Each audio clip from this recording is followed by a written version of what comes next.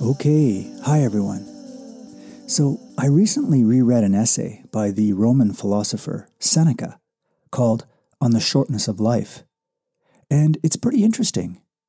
It strikes me as something that everyone should read, that it's applicable to all of us, just by virtue of, well, living in time.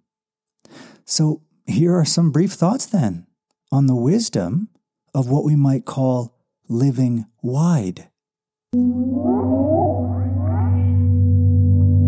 Okay, so we tend to measure the length of our lives in terms of quantity, right?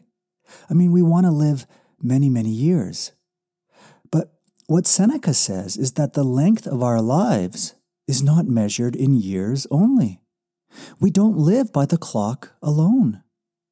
In other words, it's possible to have lived to be 100 years old and to have lived a short life. So we shouldn't think that someone has lived long because they have white hair and wrinkles. No. Again, it's possible to have existed for a long time, but not lived very long.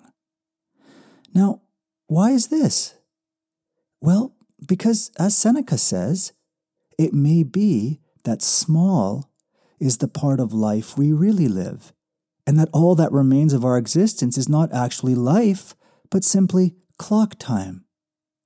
So the key for Seneca is to take stock of this brief spell of existence that we're graced with and try to stretch out our life sideways to learn to live, well, wide rather than long.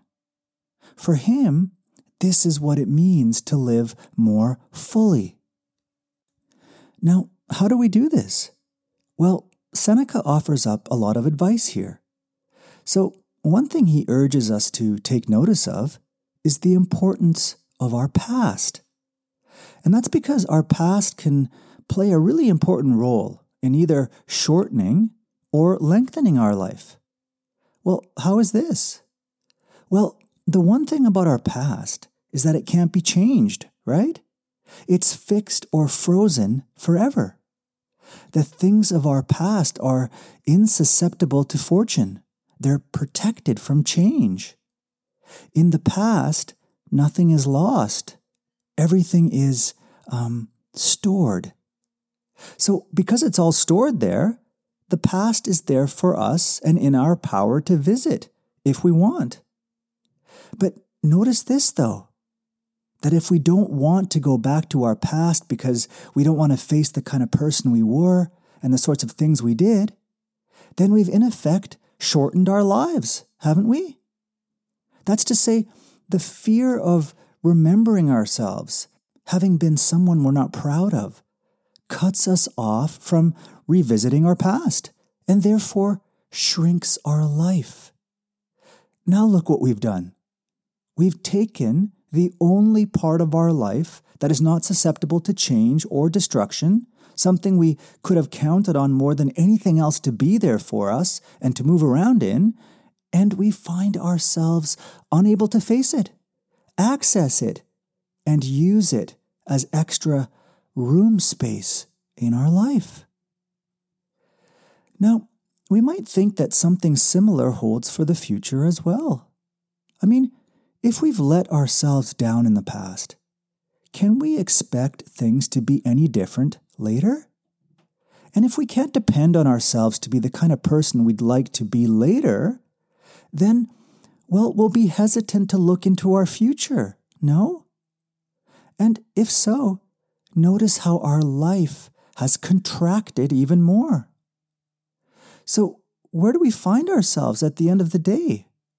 Well, regretful of the past and unhopeful for a future we'd like, and so unwilling to direct our thoughts in either of these directions, we find that all we have left is to live in the present, a very short time indeed. Now, of course, it seems to be in our power to change some of this, and so to live a fuller life, no? As Seneca says, life is long if you know how to use it. So why not try this?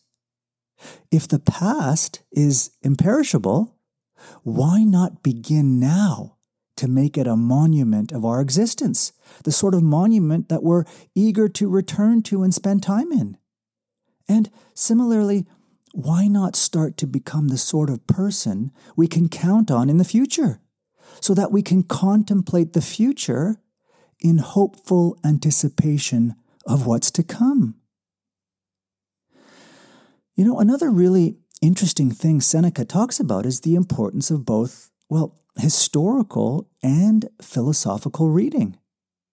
I mean, when we read and educate ourselves about historical periods, we kind of enter into their worlds, no?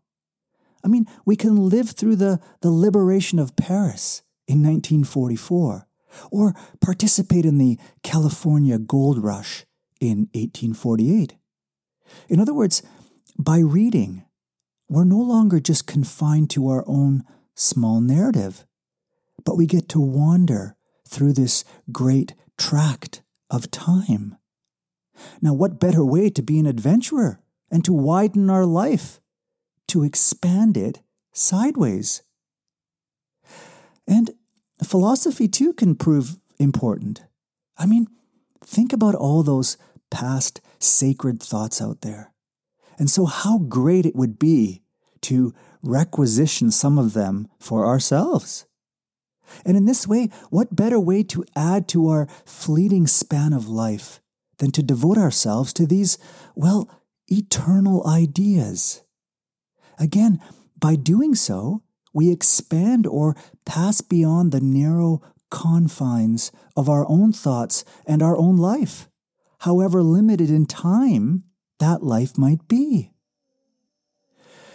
But at the end of the day, for Seneca, the most important thing is to not take time for granted. After all, it's this, not money, that's our most precious resource.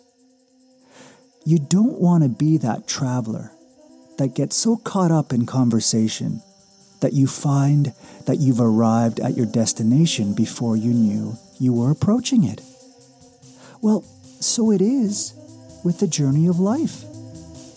You don't want to become aware of it only when it's over.